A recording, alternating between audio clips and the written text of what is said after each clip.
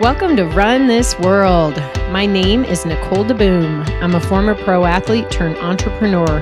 Each week, I'll bring you insights and inspiration from some of the world's greatest visionaries who will help you run your world in ways that you didn't even realize were possible.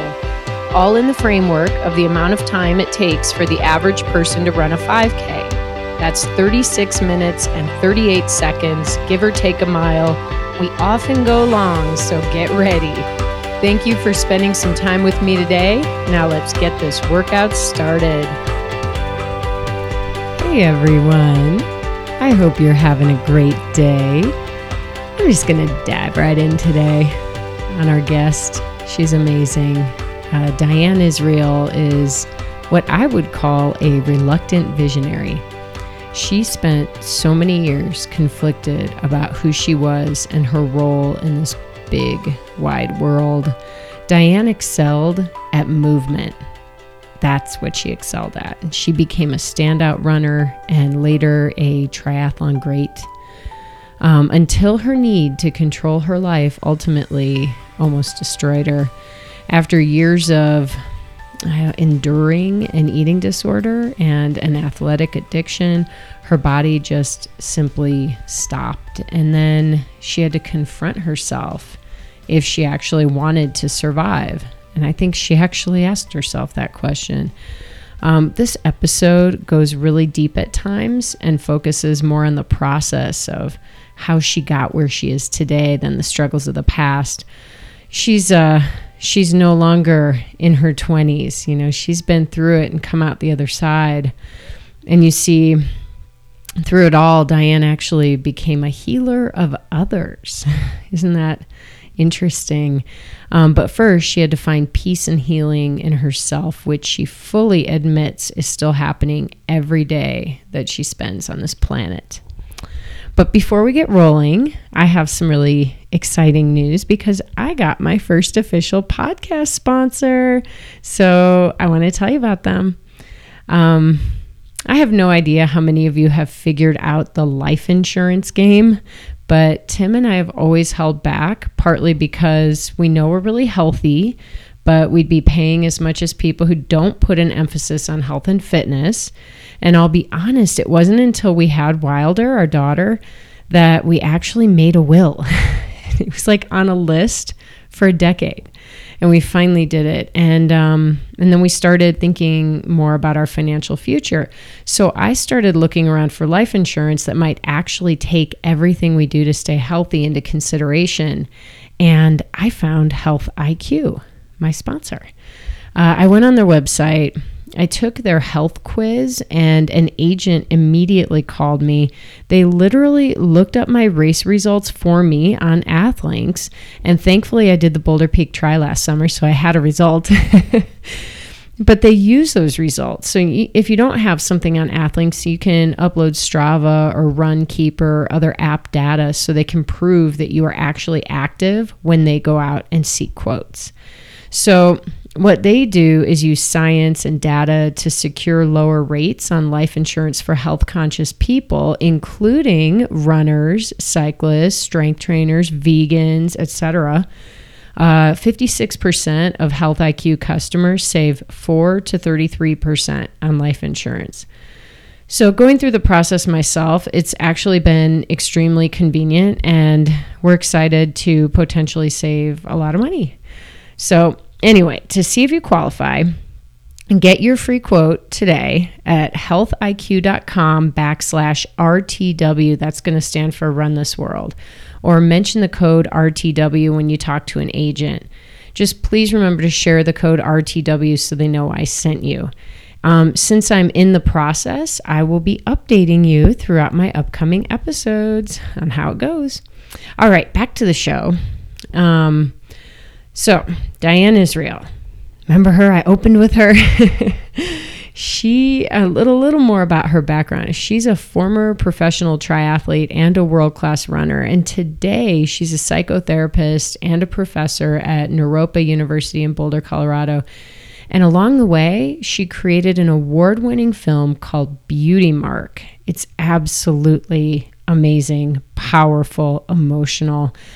And you don't get from one place to the next without quite a journey in between. And that's exactly what we talk about today, is the journey.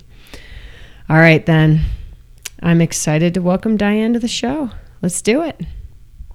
Okay, hold on. Will you keep talking for a second? Yes. So I am so grateful. I am so grateful. What are you grateful for? Well, every day what I practice is gratitude, a tremendous amount of gratitude. And I'm just grateful for everything. I'm grateful for my body. I'm grateful for this earth. I'm grateful for this opportunity. And I find that gratitude really helps my mind, really helps my mood. And I think I told you, Nicole, about that M-Braining book, doing cool stuff learning to do cool stuff with your multiple brains. It's been really helpful.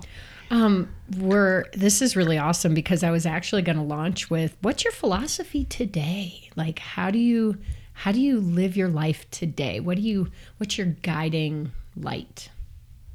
And you might have just answered it. First of all, I just want to say hello to everybody. And I just, again, want to say I'm so grateful to be here. And I would say that my guiding light is to find meaning and simplicity in this life that we have all been given at this time, and to believe in the possibility of what we as human beings are really capable of, what we're made up of. And, today I was just walking this morning, and I was thinking that really my philosophy is love. Because what I can bring to anything that I do is kindness and love. That is so amazing, because this wasn't always your philosophy. Maybe it was deep down, but from what I know and from what I've seen, and the getting to know you and viewing the Beauty Mark and watching some of your life's work, it's been an evolution to get here, right? Whew. Yeah.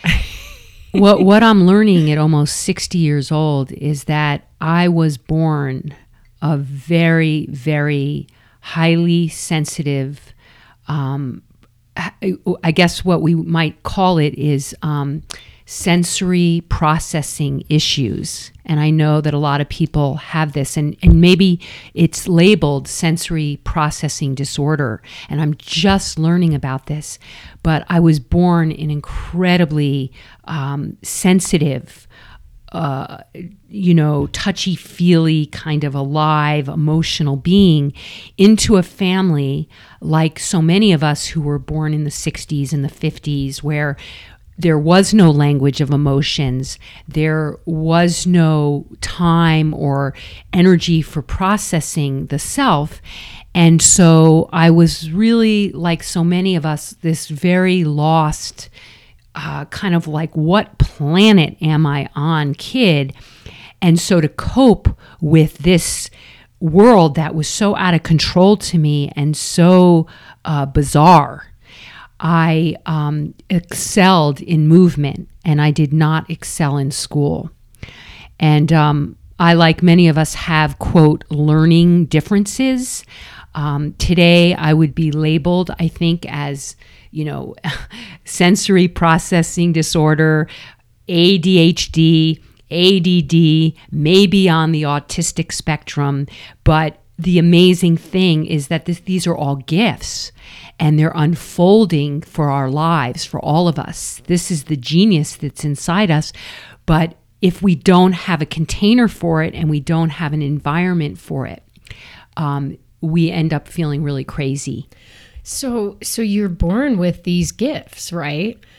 But they weren't looked at as gifts. You gained that perspective as you've gone through life experiences and landed where you are today, right? How do you grow up then?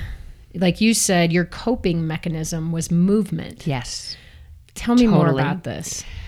So at a very, very young age, I got accolades and I was shining when I was moving. I was the happiest when I was climbing trees, or fortunately at a very young age, I got a dog that I was running with, and I started running at a very young age, thankfully in an active family. And those, putting the story together, as I put the story together in my later life, those were the places that I felt at home in myself. Those were the places where I could control my out of control environment, my out of control world. There was no language for this, and I know I'm not alone, but athletics became my addiction, and it became a way to self-soothe and self-regulate and to know myself and to feel okay in myself. But for many of us, if it is an addiction, it runs us. And so my food and my athletics ran me for so many years until it didn't run me anymore, it was kind of taken away from me when my athletics was taken away from me from getting chronic fatigue and depleting myself so much. So this journey has been, going on a long time. I know. And isn't it crazy? Like the thing that we think we love. So for you, it was athletics, running, and eventually triathlon, and your control with food. I mean, this was driving you, right? And you blew it. You did too much. You blew it. Yeah. Isn't that crazy how it's like that's, I don't know if I shared this with you, but I stopped drinking 10 years ago. And I think you may have some similar experiences with that. But sometimes I look back, I'm like, I totally blew it for myself. I went too hard. I wanted to be the world champ in this thing, and now I can't do it anymore. And then when you take away the can't, you say, I don't do it anymore. Right. I choose not to do it anymore because of the way that it affected my life, right? So can you look back on athletics and on your food and eating control issues and say, I'm happy with where I landed? Yes. Well, it's so interesting, Nicole, because when you said, you said to yourself, I blew it. And then you said kind of like, we blew it, or I blew it. I felt this grief and I felt this sadness. But what I felt the most was little Diane. And this is like the little kiddo in every one of us. And that's what we do. That's what we do. Not only do we have our athletics taken away from us, or, we recognize, oh my God, drinking was my savior, but it wasn't good for me. Or my anorexia, it was my savior, but it wasn't good for me. But then what we do is we beat ourselves up, and we are champions. I mean, this type A driven athletic mania that we are, no, I don't want to judge it, but we are, whatever we do, we are extremists.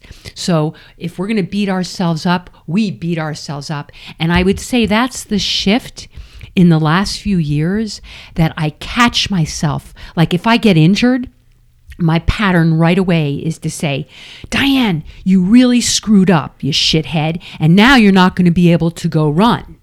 But I catch myself and I say, wait a minute, oh my God, I am so sorry. I am so sorry that I wasn't in touch enough to recognize that I just hurt myself, and I love myself. And so maybe I'm injured now and I have to nurse that and take care of that, but I am so sorry. That's the difference. When I used to get injured, I was like, you're lazy, you're going to get fat, you're going to get out of shape, get going and find a way, So I've turned that hatred and that drivenness to kindness and compassion towards myself. And if we can't do it, Nicole, towards ourselves, it starts and ends with ourselves, because we talk about being so kind and loving to others. But if this is going on inside us, it's going on inside of how we judge other athletes, other people, our family members. I mean, there's definitely a mirror going on here. That's for sure. Yeah. I want to talk about self-hate. Yes. Because I don't think we're born with it. How do we develop this? And there are many people listening who are relating to this. They're suffering because they're beating themselves up about something about themselves. And I want to help them, if we can, to have a conversation about maybe A, why you got where you are, but then B, how do you turn that hate, like you just said, into acceptance and then love? Yeah. You know, it's so complicated, but what comes up for me is that as little kids, we're so innocent and we're so unsure and we're just trying to navigate, and we're so filled with love and joy and play. And we have to start blaming something to try to make sense of the insanity and the complications and the ways that we don't get to be ourselves in our family of origin. None of us get to really be ourselves because we're being run by adults who, you know, they mean good, but they're just trying to be themselves, which isn't ourselves. So we start blaming and they start blaming, and then we develop this formula that it's all about blame, you know, but it's blame towards ourselves. If only I didn't run so much, I wouldn't have fractured my foot. If only I had trained more, I would have won the race. If only I hadn't eaten those peanuts, I wouldn't have gotten a stomach ache for the race. And so we kind of abandon ourselves and we develop this judgment towards ourselves. And this is where I believe the self-hate comes from. And you know, I was thinking of something, Nicole, a lot. I was talking to my partner, Lindsay, about this.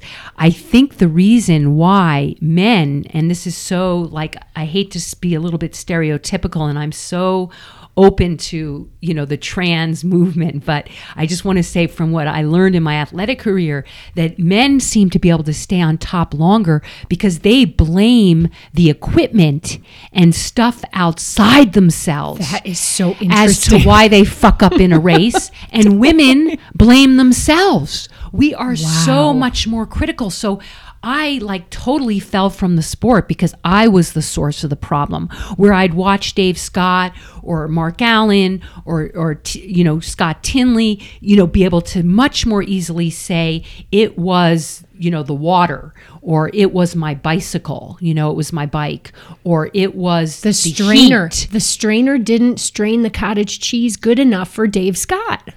Wasn't that his story? Oh my God. I remember being in an apartment with Dave and he was straining his tofu and his 10 containers. Got to get a better strainer. But this is dead on.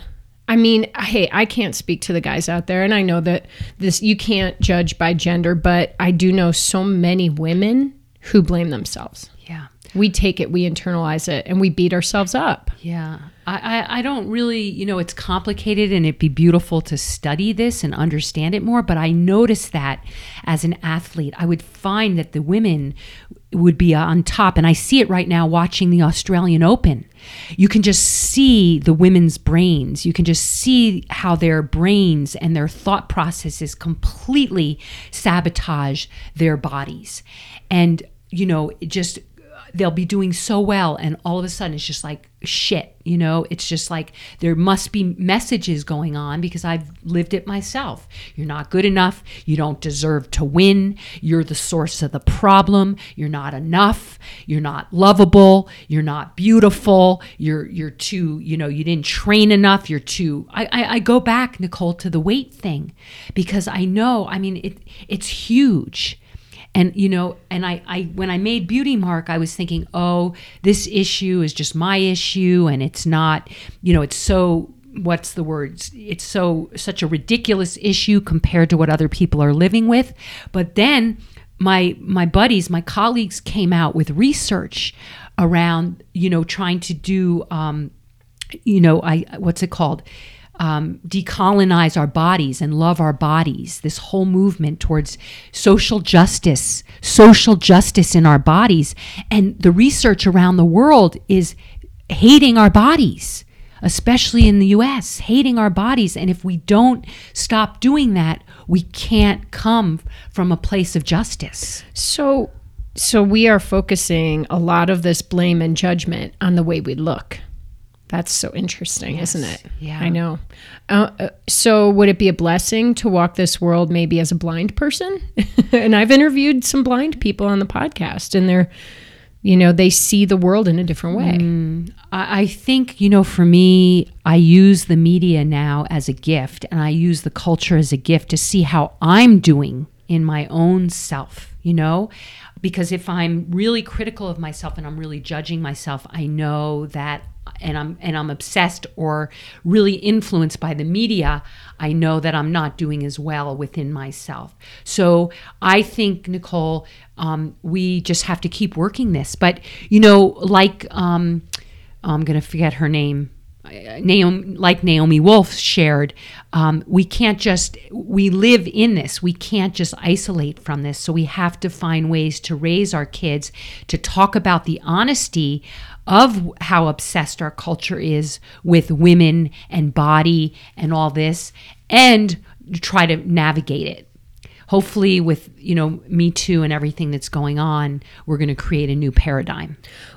We are hopefully creating it. I believe that it's unraveling as we speak. It's like, this is the time we're going to look back and be like, wow, this was a time of major breakthroughs. And I think maybe we can come back to this, but I actually want to talk a little bit more about how can we, hey, we're all who we are. We developed our own self-love or self-hate throughout our lives. Yeah. We're raising kids. Yeah. Like, what can we, do you pick this stuff up from your parents and from your family? Like, is there anything we can be doing to help form the most healthy children in the spiritual sense? That's a great question. We pick up everything, you know, we pick up everything from our families. We pick up everything as little kids. Kids are just so genius. They're so awake. They're so alive. They're so body, mind, gut, heart, everything. And so I just think that, you know, modeling, we have to be, you know, congruency. Congruency keeps families sane, you know, that what we say and what we do is the kids see congruency and they see sanity, not having someone talk about it, but that it's modeled. So I think the work, you know, as quote narcissistic as it sounds, it's narcissism at its best, which is being responsible, learning to take care of yourself, learning how you operate as a human being. You know, we spend so much time on trying to figure out and learn how everything else operates. But how much time do we spend on how we as human beings operate? And so as we are kind and loving and courageous and creative, we can model that for our kids. I think that's the best chance we've got. I love this. And Nicole, letting each kid, because I mean, I come from a family of 4 kids and we are all completely different. And I know that every kid in a family is completely different. Every kid in a family has completely, quote, different parents, how they relate and experience their parents. And everything is really a projection of our lives, of how we see things. So allowing each person's story to be real and to let parents be who they are too, and stop apologizing. You know, we just have to be who we are. You're so right. Who else could you be? Exactly. I mean, you know how hard it is to try to be someone you're not? It's a lot of wasted energy. That's the root of addiction. Let's go back to congruency, because I just had this visual of a mom with a young child, girl or boy, doesn't matter, who's saying, you need to really love yourself. You're perfect in every way. And then she goes and looks at herself in the mirror, turns to the side, pulls up her shirt, looks at her stomach, which isn't completely flat, and makes a face in the mirror. And the kid sees that. Yep. And then they say, well, what does it mean to love myself? Is that loving myself? So this is congruency, right? Exactly. And that's why I made this film Beauty Mark, because I think I shared with you, Nicole, that I was at Women's Quest with Colleen Cannon at these incredible camps. There were 17 mothers, and we had the whole day, what do we want to work on? And they all said 2 things: fitting into smaller clothes and making sure our kids don't have eating disorders. Meanwhile, I'd say half of those 17 women had eating issues, major issues with food, which they were modeling every day, looking in the mirror saying, I'm fat, I'm ugly, and telling their kids, but I don't want you to do this. So that's incongruency. And the only way, and the other thing is, the honest thing to do would have been to meet that little kid and say, I can understand that you feel fat because your stomach isn't flat. And really meeting her in, that's the craziness. Meeting her in, wow, yes, you do feel terrible. What does feeling terrible feel like? Where do you feel that in your body? Because feeling terrible goes into our minds, and then feeling terrible goes into our bodies. So we feel terrible in our bodies when we feel shitty. We do. And so rather than saying, oh, you're so beautiful or it's not a problem, really, I think, Nicole, the emotions are huge. And I love Carla McLaren, Carla with a K, McLaren, McLaren. She has a book called The Language of Emotions. She has emotion cards. I use her work all the time. She's incredible. Hey, Carla, I love you. Thank you. And having a language, because that's another thing that's at the root of addiction, is there's no language of emotions, there's no room for emotions, and we're not supposed to have them. Meanwhile, we're all anxious, angry, happy, intense, depressed, whatever it is, but, we're not supposed to have these things and feel these things. Well, and you get to this is really interesting for me because my child is of the age where she's asking, like getting to the very core of existence with every topic.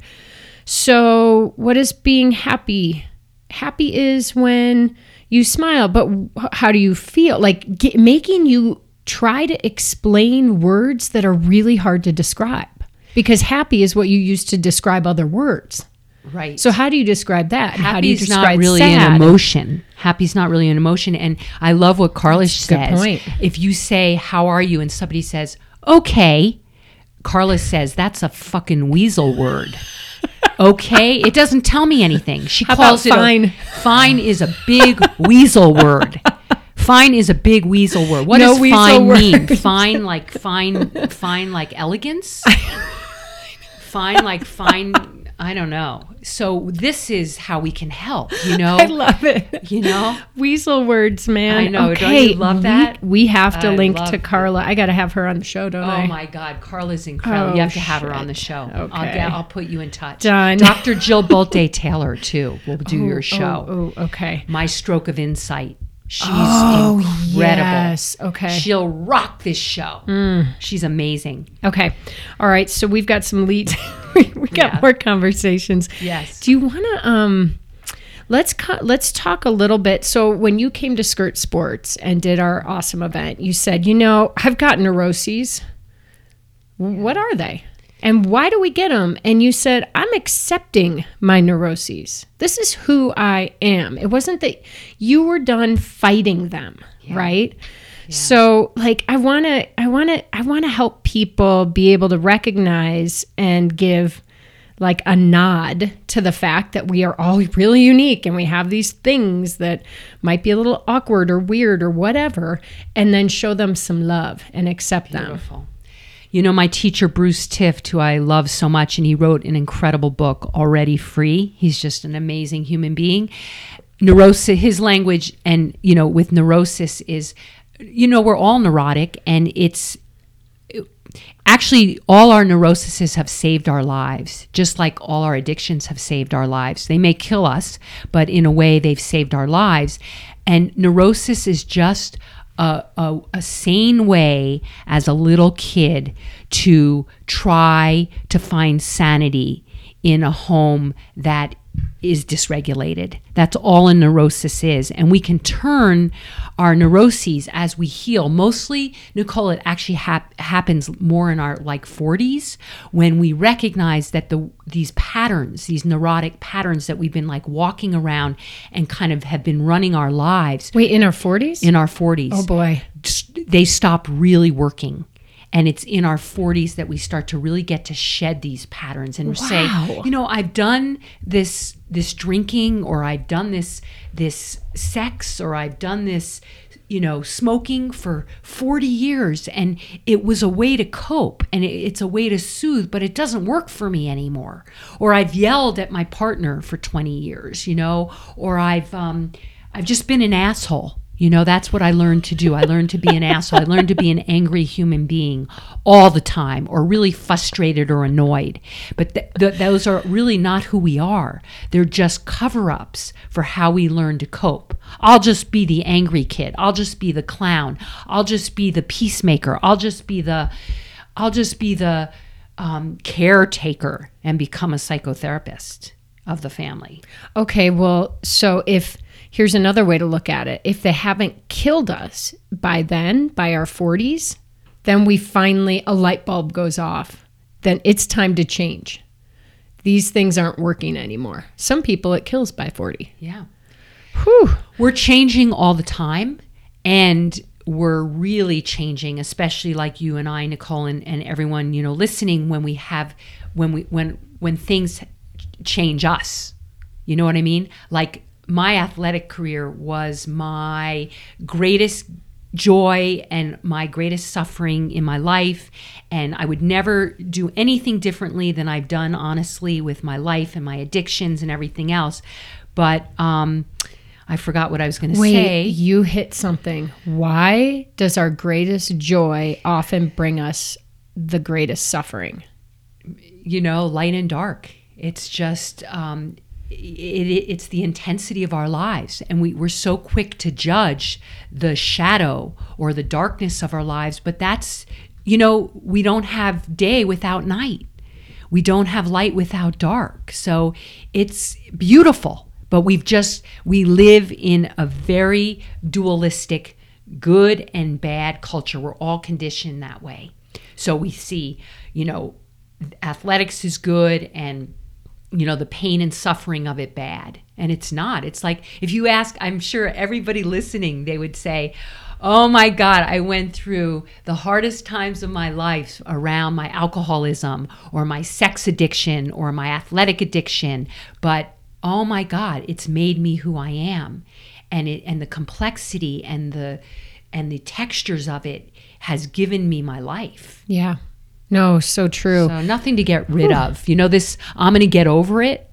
That's abuse. That's really self-abuse. This idea that I'm going to get over it. What are we getting over? I mean, I've been working as a therapist 30 years. And when people first came to therapy, they were like, hey, Diane, I want to get rid of this and I want to get rid of that. And I'm like, come to me. I will help you get rid of it. And then I started to realize, oh my Lord, whoa. It's about giving it a big hug. It's about giving it a big hug. Man. It's about loving on it. It's about loving on it. But but even if you can hope to love on it, it's you don't have to love on it. I mean, a lot of us can't love on it. So it's about really, Nicole, being genuine. And I'll go back to one of the first things I said when you asked me what my philosophy is, back to simplicity. Because personally, I can't handle the complexity of the outside of this environment. I find it really difficult. So I guess I'm addicted to the complexity of the internal environment to stay sane in a culture that's gone noisy. Oh, crazy. Crazy. Let's go back in time and talk, because this is just amazing. Like, I love this conversation. I love all these deep points. And I want to go a little bit back in time to your childhood, maybe paint a little bit of a picture. And while you are explaining a little bit of maybe the dichotomy between your parents and, your siblings, I'm going to grab something to show you afterwards. Okay, so let's start rolling. I was thinking about this the other day, and my childhood, was very, very mixed. I had wonderful parents. I grew up in a very comfortable home. We laughed sometimes. We had fun together. We were able to enjoy New York City a lot, the arts, the theater. My parents, again, were very kind and loving, incredible human beings. And I was born Diane Joy Israel. And I feel like I came out how I think about it sometimes is I was put on a football field without knowing what to do, where to go, how to get home, how to deal with anybody who came to the field. And I was just like, kind of like, what the heck have I just, what have I gotten into? And this turned into, at a very young age, being worried and afraid of everything. Because I think I was trying to find safety and home within myself and within my family, but I didn't feel that. This is really from the time I was born, and I had a very difficult birth too. I was breached, the cord was around my neck, I broke my mom's water. It was, from the start, it was really tough. So looking back now at almost 60, I can't blame anything or anybody. Just Diane Joy Israel, born like so many of us, just kind of like, whoa, where am I? What's going on? And that then I found my way, through, if I'm the greatest athlete, then I will be okay. If I control my food, then somehow I'll be okay. But truthfully, I'll tell you what I was afraid of. Everything to do with transportation, everything to do with sleepovers, everything to do with whether my mom and dad had their keys and were going to come home, everything to do with the elements like lightning and thunder and things I couldn't control, fireworks, all kinds of things. But the athletics was a way, and the food was a way, now looking back on it, that created some kind of safety, some kind of sanity, some kind of a container for me.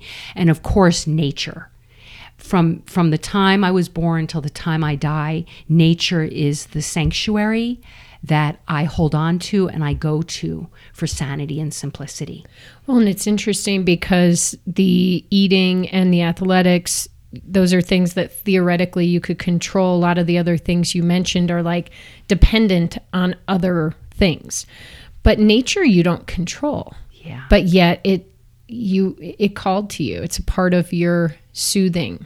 And right? It doesn't control us. I mean, it does with storms and insane weather, but it's natural, and it's so beautiful. And so to this day, I was thinking about this too, Nicole. I have changed. And I want to say to the listeners, in so many ways, I haven't changed. And a lot of my fears and a lot of my worries have just been projected on different things. But what has changed is my toolbox. What has changed is my compassion towards myself.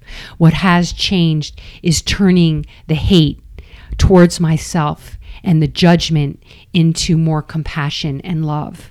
What has changed is, whoa, what a life you've lived, instead of like, fuck you.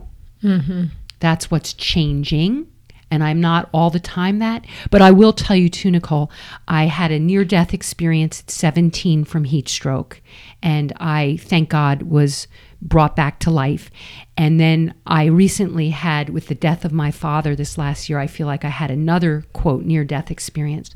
So these kind of things that almost kill us, and I know listeners know this, whether we've overdosed, in whatever way we've overdosed, we've all overdosed. If we make it through, I hope it builds compassion. Well, how did you? We didn't quite nail this. How did you turn that self-hate into self-love and compassion for self and others? How did you do it? I think it's practice every day. Maybe it's my new sport. Oh, I love that. It's a muscle that we have to practice. It's a muscle that we have to practice every day. Nothing's done. Nothing's finished. I say in Beauty Mark, the finish line is the gift of life. There is no finish line other than this amazing gift of life. And enlightenment isn't a place you get to and there's all this light. Enlightenment is everything we're talking about. Enlightenment is including everything, the dark, the light, the kindness towards ourselves, the hate towards ourselves, the mistakes we make. That's really what it is. We're messy. My teacher Bruce says we're messy and we're unresolvable. And then he taught me something great too. When shit hits the fan the most, so what? So what? You know? But we are so messy. We are so unresolvable. We are so complicated. And that's why we also need simplicity, like nature. Well, and so stop trying to not let the shit hit the fan. Let it hit it. Exactly. That's the freedom. That's the freedom that we actually, Lindsay and I say this every day to each other. Life is helping us. Life is helping us. We keep saying, why is this happening? And then you just stop and you say, life is helping us. I was just feeling so good and everything was so calm, and then Wilder or Lindsay in the house just starts screaming or Tim starts screaming, and we're like, you ruined my day. I woke up so peacefully and I just had the most incredible meditation, and now that construction site is drilling. The drilling never stops in Boulder. And this noise, I am so sensitive to noise, and I could blame all of Boulder on my neuroses and my bad mood. But if we keep doing that and everything is a blame, we're miserable. Okay, are there any wasted emotions that we should try not to have? No. I mean, try it. Try not to try it. Try it. The more we fight anxiety, the more we fight anger, the more we fight frustration, the more we fight depression, I think the more we feel it. So it's welcoming it. And listen, we're talking about really hard things. I mean, there are people listening to this who are probably in bed, incredibly depressed, on medication for depression. And it's not simple. It's, depression's really complex. And these things are complex. They're chemical, they're emotional, they're related to relationship, they're related to our internal relationship. And I had a therapist that I was going to a while back who used to say she wanted to make a shirt that said, fuck guilt, because she thought that was a wasted emotion. Get over it, in other words, right? Like, stop feeling guilty. It's not a positive emotion to carry around with you. What do you think about that emotion? Well, I think that shame is really the emotion. Shame is, there's two kinds of shame that Carla talks about. One is healthy shame. Healthy shame is like if you're married and you're going around and, fucking around every day, and you come home and you're starting to feel shame or guilt. That's healthy shame. But unhealthy shame is the shame that is put on us by others, and then we internalize it. And it's all that self-judgment, and shame is us. Shame is something that I am shame. Guilt is we're guilty about something. So guilt, I don't agree. I don't agree. I say welcome. I say we have to just, you don't have to welcome it, but I just say, this is the pot that we've been given as human beings. You know what? What I realized, Nicole? I think the only difference between being alive and dead is that we're not feeling this stuff. When we're dead, we don't have to deal with the enormity of these emotions. And my mom says to me from death, she literally talks to me and she says, don't wait.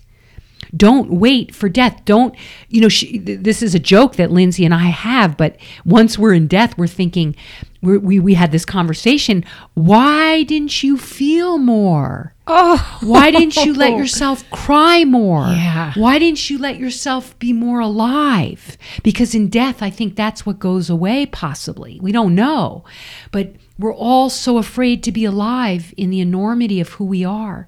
So that's, to me, the root. If we talk about simplicity, it may seem complicated right now talking about this because most people don't talk about it. But simple is letting yourself feel. That's really simple. Really complicated is constantly maneuvering and manipulating something that you're not. Like, oh, I'm angry right now, but I should feel happy. I shouldn't hate Tim right now. That's complicated. Mm-hmm. Well, and this whole concept possibly turns us back around to the Me Too movement, right? This is where people are bottling up, having told themselves that these emotions they felt through actions or other things that happened in the past, that they shouldn't feel them. So here we go. We're in the current moment, and somebody pulled the plug on the bottle, and everybody's starting to feel this emotion coming back out. Right. We were all told that it's not a big deal, or it's not real, or, this is what happens to women. And one thing I want to say is it's incredibly real. And the other thing I want to say is, Einstein's quote, and I'll mash it up, but the things that got us where we are and how we are not the same things that are going to get us out. We need different solutions.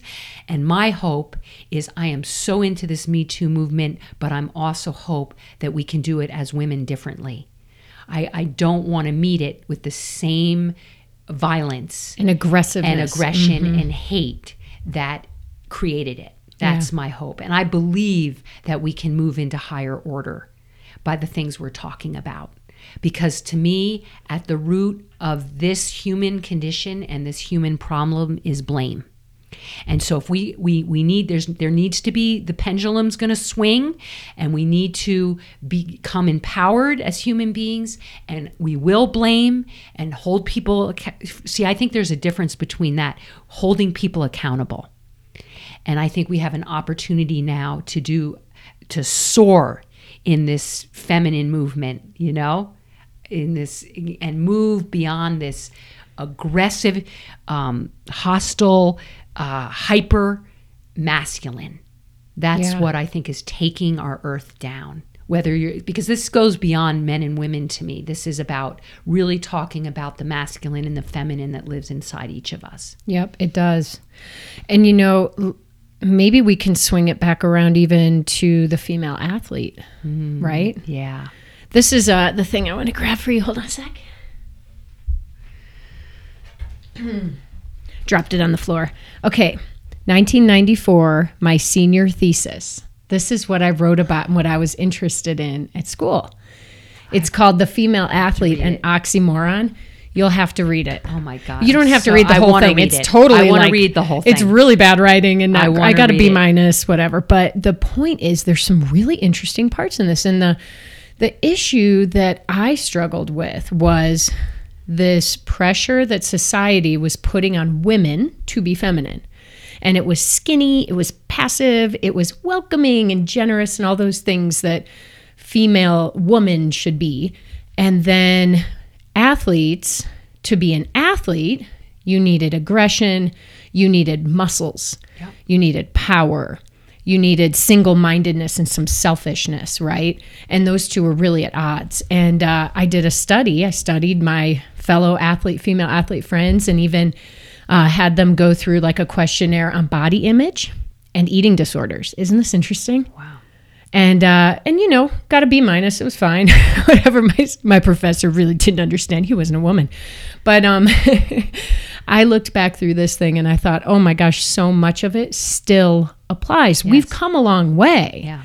But there is still something going on that, especially for female athletes, and most of the people listening to this podcast, fitness and health are a big part of their lives. So they may not be doing an Ironman, but they're out there trying to get their miles in, right? And so they understand. So, I was thinking about you as a budding runner and then triathlete. And, I was thinking about sport for you. And if you loved the sport, or if you just loved something else that allowed you to be an athlete. I don't know. Yeah, that's a great question. Do you get what I'm saying? I totally get what you're questioning. Well, first of all, I just want to say to the listeners, I grew up in the 60s where from my view, from my life, you could not be a quote girl and be a great athlete. We didn't have that. And when I started running races, I started running with my dad and my brother when I was 8 years old, and jogging and learning about Kenneth Cooper and aerobic fitness. And there were no trophies. So the early races that I did, if there was a trophy that one of the boys or men didn't pick up, they would give it to me. Nobody ever thought I was a girl running in the early races that I did, the road racing that I did. And then fortunately, I found Greater New York, and the running team with some of the pioneer women of women's running: Nina Kusik, Catherine Switzer, Marcy Schwamm, Sharon Barbano. These were the greatest runners that that we had at our time in this country. Some of the greatest runners. And anyway, in my mind, it was a complete all I can say is, in my mind, it was a complete mind fuck, because the only way I knew that I could be a great athlete was to be a boy. That's the only thing. So in the film Beauty Mark, which hopefully will be streamed on Amazon very soon, Amazon will be streaming Beauty Mark. In the film, I say I got my first period at age 30, and that's true because I tried very hard to be a boy. In today's world, I would have transitioned probably and taken hormones to be a boy, but I'm grateful I'm who I am today. But there was no language, there was no container, there was nothing for young girls to be girls. Could you do that now? Transition? I mean, have you thought about it? Yeah, no. As an adult? No, I think you can transition, fortunately, for people who want to transition, probably at most ages. But I feel very at home in who I am now. Mm-hmm. I'm very blessed from so much self-hate and so much. I just want to say to the listeners, it's possible, because I am so comfortable in my skin now. And I really am. Like this room, I could just sit in here with you all day, because the energy that you emit is exactly how you say you feel. But I bet if you go back in time to 15, 16, 17, 20 years old, you're probably not emitting that same energy in a room. No, not at all. And I want to say to the listeners that I think young people need tremendous support in what we're talking about, Nicole, to find this congruency. And hopefully more and more, I'm not in the world of sports so much these days, but hopefully more and more we can support each kid to be who they are, whether they feel like a tomboy, whether they want to transition to a boy, whether they feel like a girl. That's the thing. If we can just be a little bit more fluid with all of that. And I hope that I know there's going to still be struggle.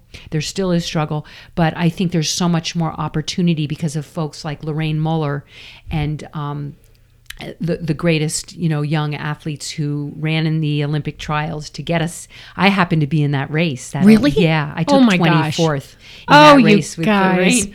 So Lorraine's a former podcast guest. You'll have to check out her episode too. This is like amazing. Yeah. So you became a champion athlete, runner, and then you became a triathlete. You got injured first from running, right? Yeah. Like pretty badly. Lots of stress fractures, low bone density, lots of injuries. And then, triathlons for me was 3 times the addiction, because yeah, of course. Yeah. Yes. But could you swim? Like, was that hard to get going? Because, runners transitioning to swimming is a tough, yeah. Thanks to Jane Scott and masters swimming, I learned a lot. You made it to Boulder. Yes. Yeah. And I wasn't a good swimmer. I grew up going to the beach once in a while, but I never grew up swimming. So I worked really hard to become a swimmer. Yeah. I just want you to tell this story about how you met Colleen Cannon, because it shows where and who you were at that point in your life. But before we do that, we'll give a small shout out to the treat you just brought for us today that we're both eating. You guys can't even tell that we're eating right now. What'd you pick up for us today from local business? Okay. So I went to Alpine Modern, which is on the corner of 9th and College Street and very close to my home. And I've gotten pretty addicted to their porridge, their quinoa porridge. It's like having an incredible, nourishing bowl of cereal. It is, but it's feels like it's filled with protein, and I love it. Very soothing, like baby food. Oh, yum! And by the way, we're also drinking the Tea Spot. I mean, we're doing it up here. Yeah, I love supporting local. Mm-hmm. I'm just trying to think. I'm also checking out a lot of the different grocery stores around Boulder these days, because I started to feel that Whole Foods didn't necessarily have the best organic food. And I actually found incredible organic produce at Safeway. And so I'm really looking to like support many different stores and figure out, where is the best place to shop. And I know. That's a whole nother podcast, man. Yeah. All right. So you guys will remember that I did an episode with Colleen Cannon, who we've already mentioned, who's the founder of Women's Quest. And her episode was called something like Chickens, Watermelon, and How Women Are Going to Save the World. She's just crazy and fun and has all kinds of good energy, right? So you imagine this woman, crazy fun, all kinds of good energy. She's a champion triathlete. And here comes Diane Israel. I think in your second triathlon, maybe, ever? Probably. Young punk kid. Yeah. Mm-hmm. So grew up in New York, very, like I shared earlier, insecure, scared, worried, fearful. And I show up at this, maybe the first or second triathlon that's USTA, kind of pro. And I see these two beautiful, hunked out women, blonde, like unbelievably fit women. And I am feeling incredibly insecure. And in those days, we put either an A or B or C on our swim caps. Of course, A if you're a great swimmer and C if you're the worst swimmer. And I was just learning to swim. And I put a C on my cap. And then I walked over and saw Colleen and Phyllis Hines, this other great athlete. And they both had put A's on their swim caps. And now I'm shaking in my boots. I'm shaking in my feet. And I look at Colleen, and I had met her, I think, a few minutes earlier in line or something. And I look at her, and I look her in the eyes, and I say, "I'll beat you on the run, fucker." I'll beat you on the run, fucker.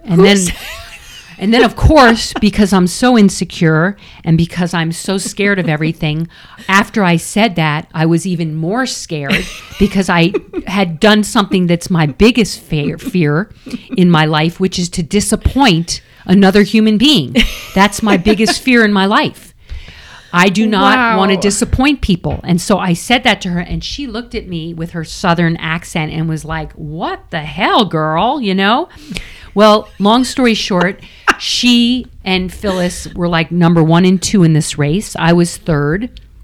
The whole race, I was so disturbed in myself, so disturbed, that I went right up to her afterwards and congratulated her and apologized and said, "Colleen, I am so sorry." And, I was 21 years old. I didn't know what had hit me. I wasn't self-actualized at all. I didn't know what the heck I had done, but I apologized. And from then on, long story short, we actually became best friends. And Colleen moved to Boulder so that we could live together. I just can't stop laughing because you had to say fucker at the end of that. Oh my God. Totally. I mean, if someone came up to me and said that right before a race, there is something about, you just described it perfectly. You do those things coming from a place of insecurity. That's what it is. Boom. And it taught you something during the race. And look, it brought you one of your greatest relationships in your life. Well, Colleen Cannon, Lorraine Muller, we've all come through all this together, and arrived here together. Yeah. And yeah, Colleen is amazing, and we've been great support for each other. And yeah, just huge lessons from that. So, eventually your athletic career, it broke, right? You burned yourself out through self-hate, basically.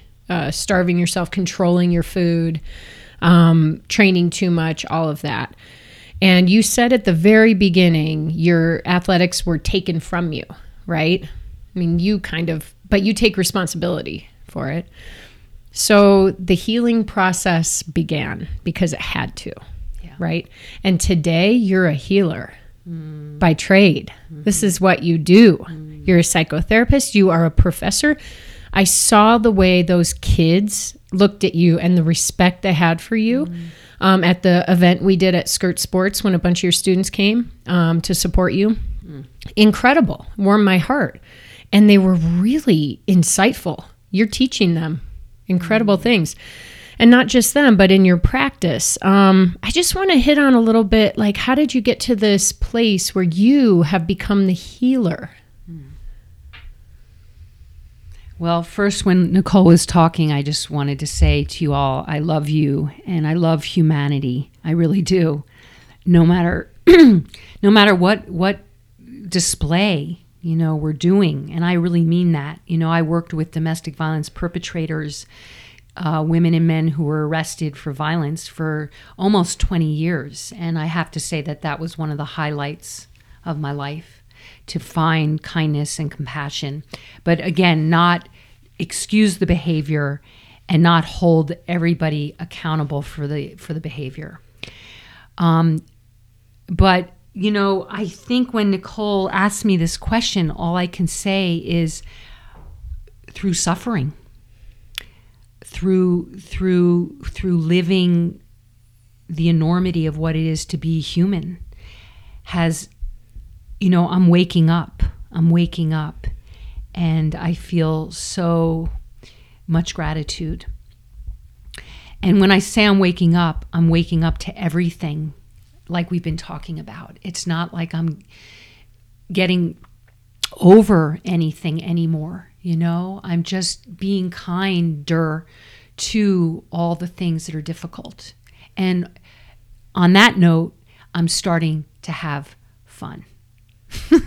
That is the key. Because there hasn't been a lot of, I have to say I was a very serious kid, and I'm a very serious person, and I'm learning how to have fun. But fun for me, Nicole, because I don't drink and I don't use drugs and et cetera, fun for me is, being able to play in nature and with a healthy body again. Fun for me is sitting with you right now. Fun for me is cooking a beautiful stir fry with salmon, with Lindsay. It's simple. I'm returning to this theme of simplicity, and we're opening up in Nederland with Jill Drevers. We're opening up, I probably said Jill's last name wrong, but with the help of Justin's Peanut Butter, with Justin's, we're opening up the Wild Bear Nature Center in Nederland on the highway. I think it's 119. Wow. And we're going to be leaving our shoes and technology at the door. Whoa. And it's going to be tree houses and using our bodies and our minds and our hands and returning to nature and learning about bugs and trees and birds. We're going to have a bird room to listen. And I'm so excited. I don't even know how I got off on that, but that's something locally that's going to happen with the help of this community. The first Boulder County in Nederland, but also Boulder County Nature Center. All right, we're going to have to do a live video tour of that facility. Did that answer? Wow, it how did. I got to this. It did. And so one last thing, Nicole, I work now. Our brains at the best is creativity and service. That's when we're in the least trouble in our minds, when we're serving others and when we're creative. So that's a lot of what I try to do with my brain, with my heart. I work on compassion and kindness, and with my gut, I work on being courageous. Oh, I love that. You mentioned you're waking up. I think maybe people listening could benefit from hearing some of this. What does it feel like to be asleep, and what does it feel like to be awake or awakening? Asleep feels like a bad dream that we're fighting. And awake feels like a good dream or a bad dream that we're leaning into and accept. And we may not accept it, but a bad dream is fighting everything and trying to get rid of the darkness and trying to be something we're not. And waking up is coming home to everything that we are and we always were. I love that. That's amazing. That's it. I mean, Wilder, Nicole, Tim, Lindsay, Diane, my sister Lynn, Colleen, Lorraine, we're just who we are, and we've always only been that. And we have to spend our whole lives returning to that, because, again, what we've been talking about. But how we can do this differently is including everything from the start. Yes. If that makes sense. It does. And as parents, that's what we need to be aiming towards with our kiddos. I think so. And letting And them ourselves. be and letting them be who they are, and it will trigger. I mean, you parents are incredible. I'm not a parent. What teachers, are the people we're closest to is where the greatest practice is. Every day with my partner Lindsay, every day with my siblings, from afar now in death, my parents. That's where we're going to get triggered. That's where we get hooked. Bruce said to me one day, he goes, "Diane, you look so good with your students and your friends because you look so terrible at home." Oh my God, that is hilarious.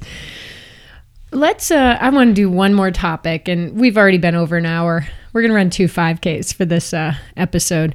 You mentioned having your health back, or having your ability to move back, and you have become sort of obsessed with and somewhat of an expert on hands and feet. And I wanted you to share that philosophy a little bit with everybody. Beautiful. I am so grateful that through the work of Gyrotonic and Emma Kingston, who has taught Lindsay and I this hands and foot work. And basically, it's really waking up our hands and feet, because these extremities are what allow us to move so well. Without our feet, and we all know this no matter what sport, without our hands, it's really... as I'm saying this, I want to be inclusive to everybody who lives with, disabilities, because they, with amazing courage and their own ways, find ways to move. But this is about alivening and keeping the life force in our hands and our feet, and really taking very immaculate care and love of our hands and feet. And this is what I try to do with every body part every body part that I have that's been gifted to me. I try to treat like a temple, because it's so incredible that it still works at almost 60 years old after what I've done. So Lindsay and I are offering hands and foot classes throughout Boulder, and we haven't put the schedule together, but Nicole, we would love to teach hands and feet at Skirt Sports and do classes for hands and feet. And even if you work on your own hands and feet and just awaken them and work on them and massage them and, just do everything you can imagine with your hands and feet, your whole being will feel more alive. Oh, and I have seen people take a slow decline and watch their hands curl and their toes curl and start to lose dexterity. And you're right. We need to look at every part of our bodies as a gift and not take them for granted. And so I love this philosophy. You did a little hand and foot exercise with us, and my mom was in attendance. Yeah. She told me afterwards, she goes, when she does that class, I'm flying out from Savannah. She's coming out. Let's do it. Yeah. And this is a way, Nicole, that we can work on kindness. And this is a way that those of us who aren't running or doing triathlon training anymore can spend a few minutes when we're on the computer or watching a show, just to start to aliven the depth of the nerve endings of where our fingers originate and where our toes. So it's like really going deep into those areas. Yeah. And really just my movement teacher says, how much would you pay when you're working on yourself? How much would someone pay for this? So really treating yourself like you're doing this, That's a really good point. with care, with pay yourself. Yeah. $100 an hour, man. Yeah. All right. We could keep going forever, and this has just been such an amazing, fun interview. It doesn't feel like it's just a conversation. Wow. We need to do this more. Yeah. But we are going to wrap it today for the sake of time, because we have amazing amazing, busy lives that are full of incredible things that we're both going to go on to do today, right? Yeah, and Nicole, before we end, I have to say you are incredible. You are a huge gift to the women's world, to the world of sport, to the world of conversation. I am so grateful I've met you, and thank you for doing this. Thank you. Oh my gosh. Let's just keep launching more and more in any way I can give back to you and support you, because you've completely inspired me. Oh my gosh, right you. back at you. And I so thank you. I take it, and I appreciate and love that you're giving me those kudos, because it does feel good. And my goal and my mission is to help bring women together and help them find happiness. That's it. Simple. You're doing it. Simple. Simplicity. Your goal is alive and well. That's another thing. We as humans, we as women, it's now, it's in the present, and it's how we speak, because it's you're doing it now. You're living it now. So more now equals more. Oh, I love it. Thank you. All right. Well, there's one final question I ask every guest. And that is, if you can leave our listeners with one final piece of advice, one final nugget to help them run their worlds in a bigger and better way, what would it be?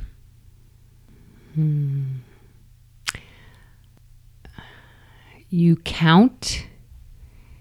You're beautiful the way you are. You are loved.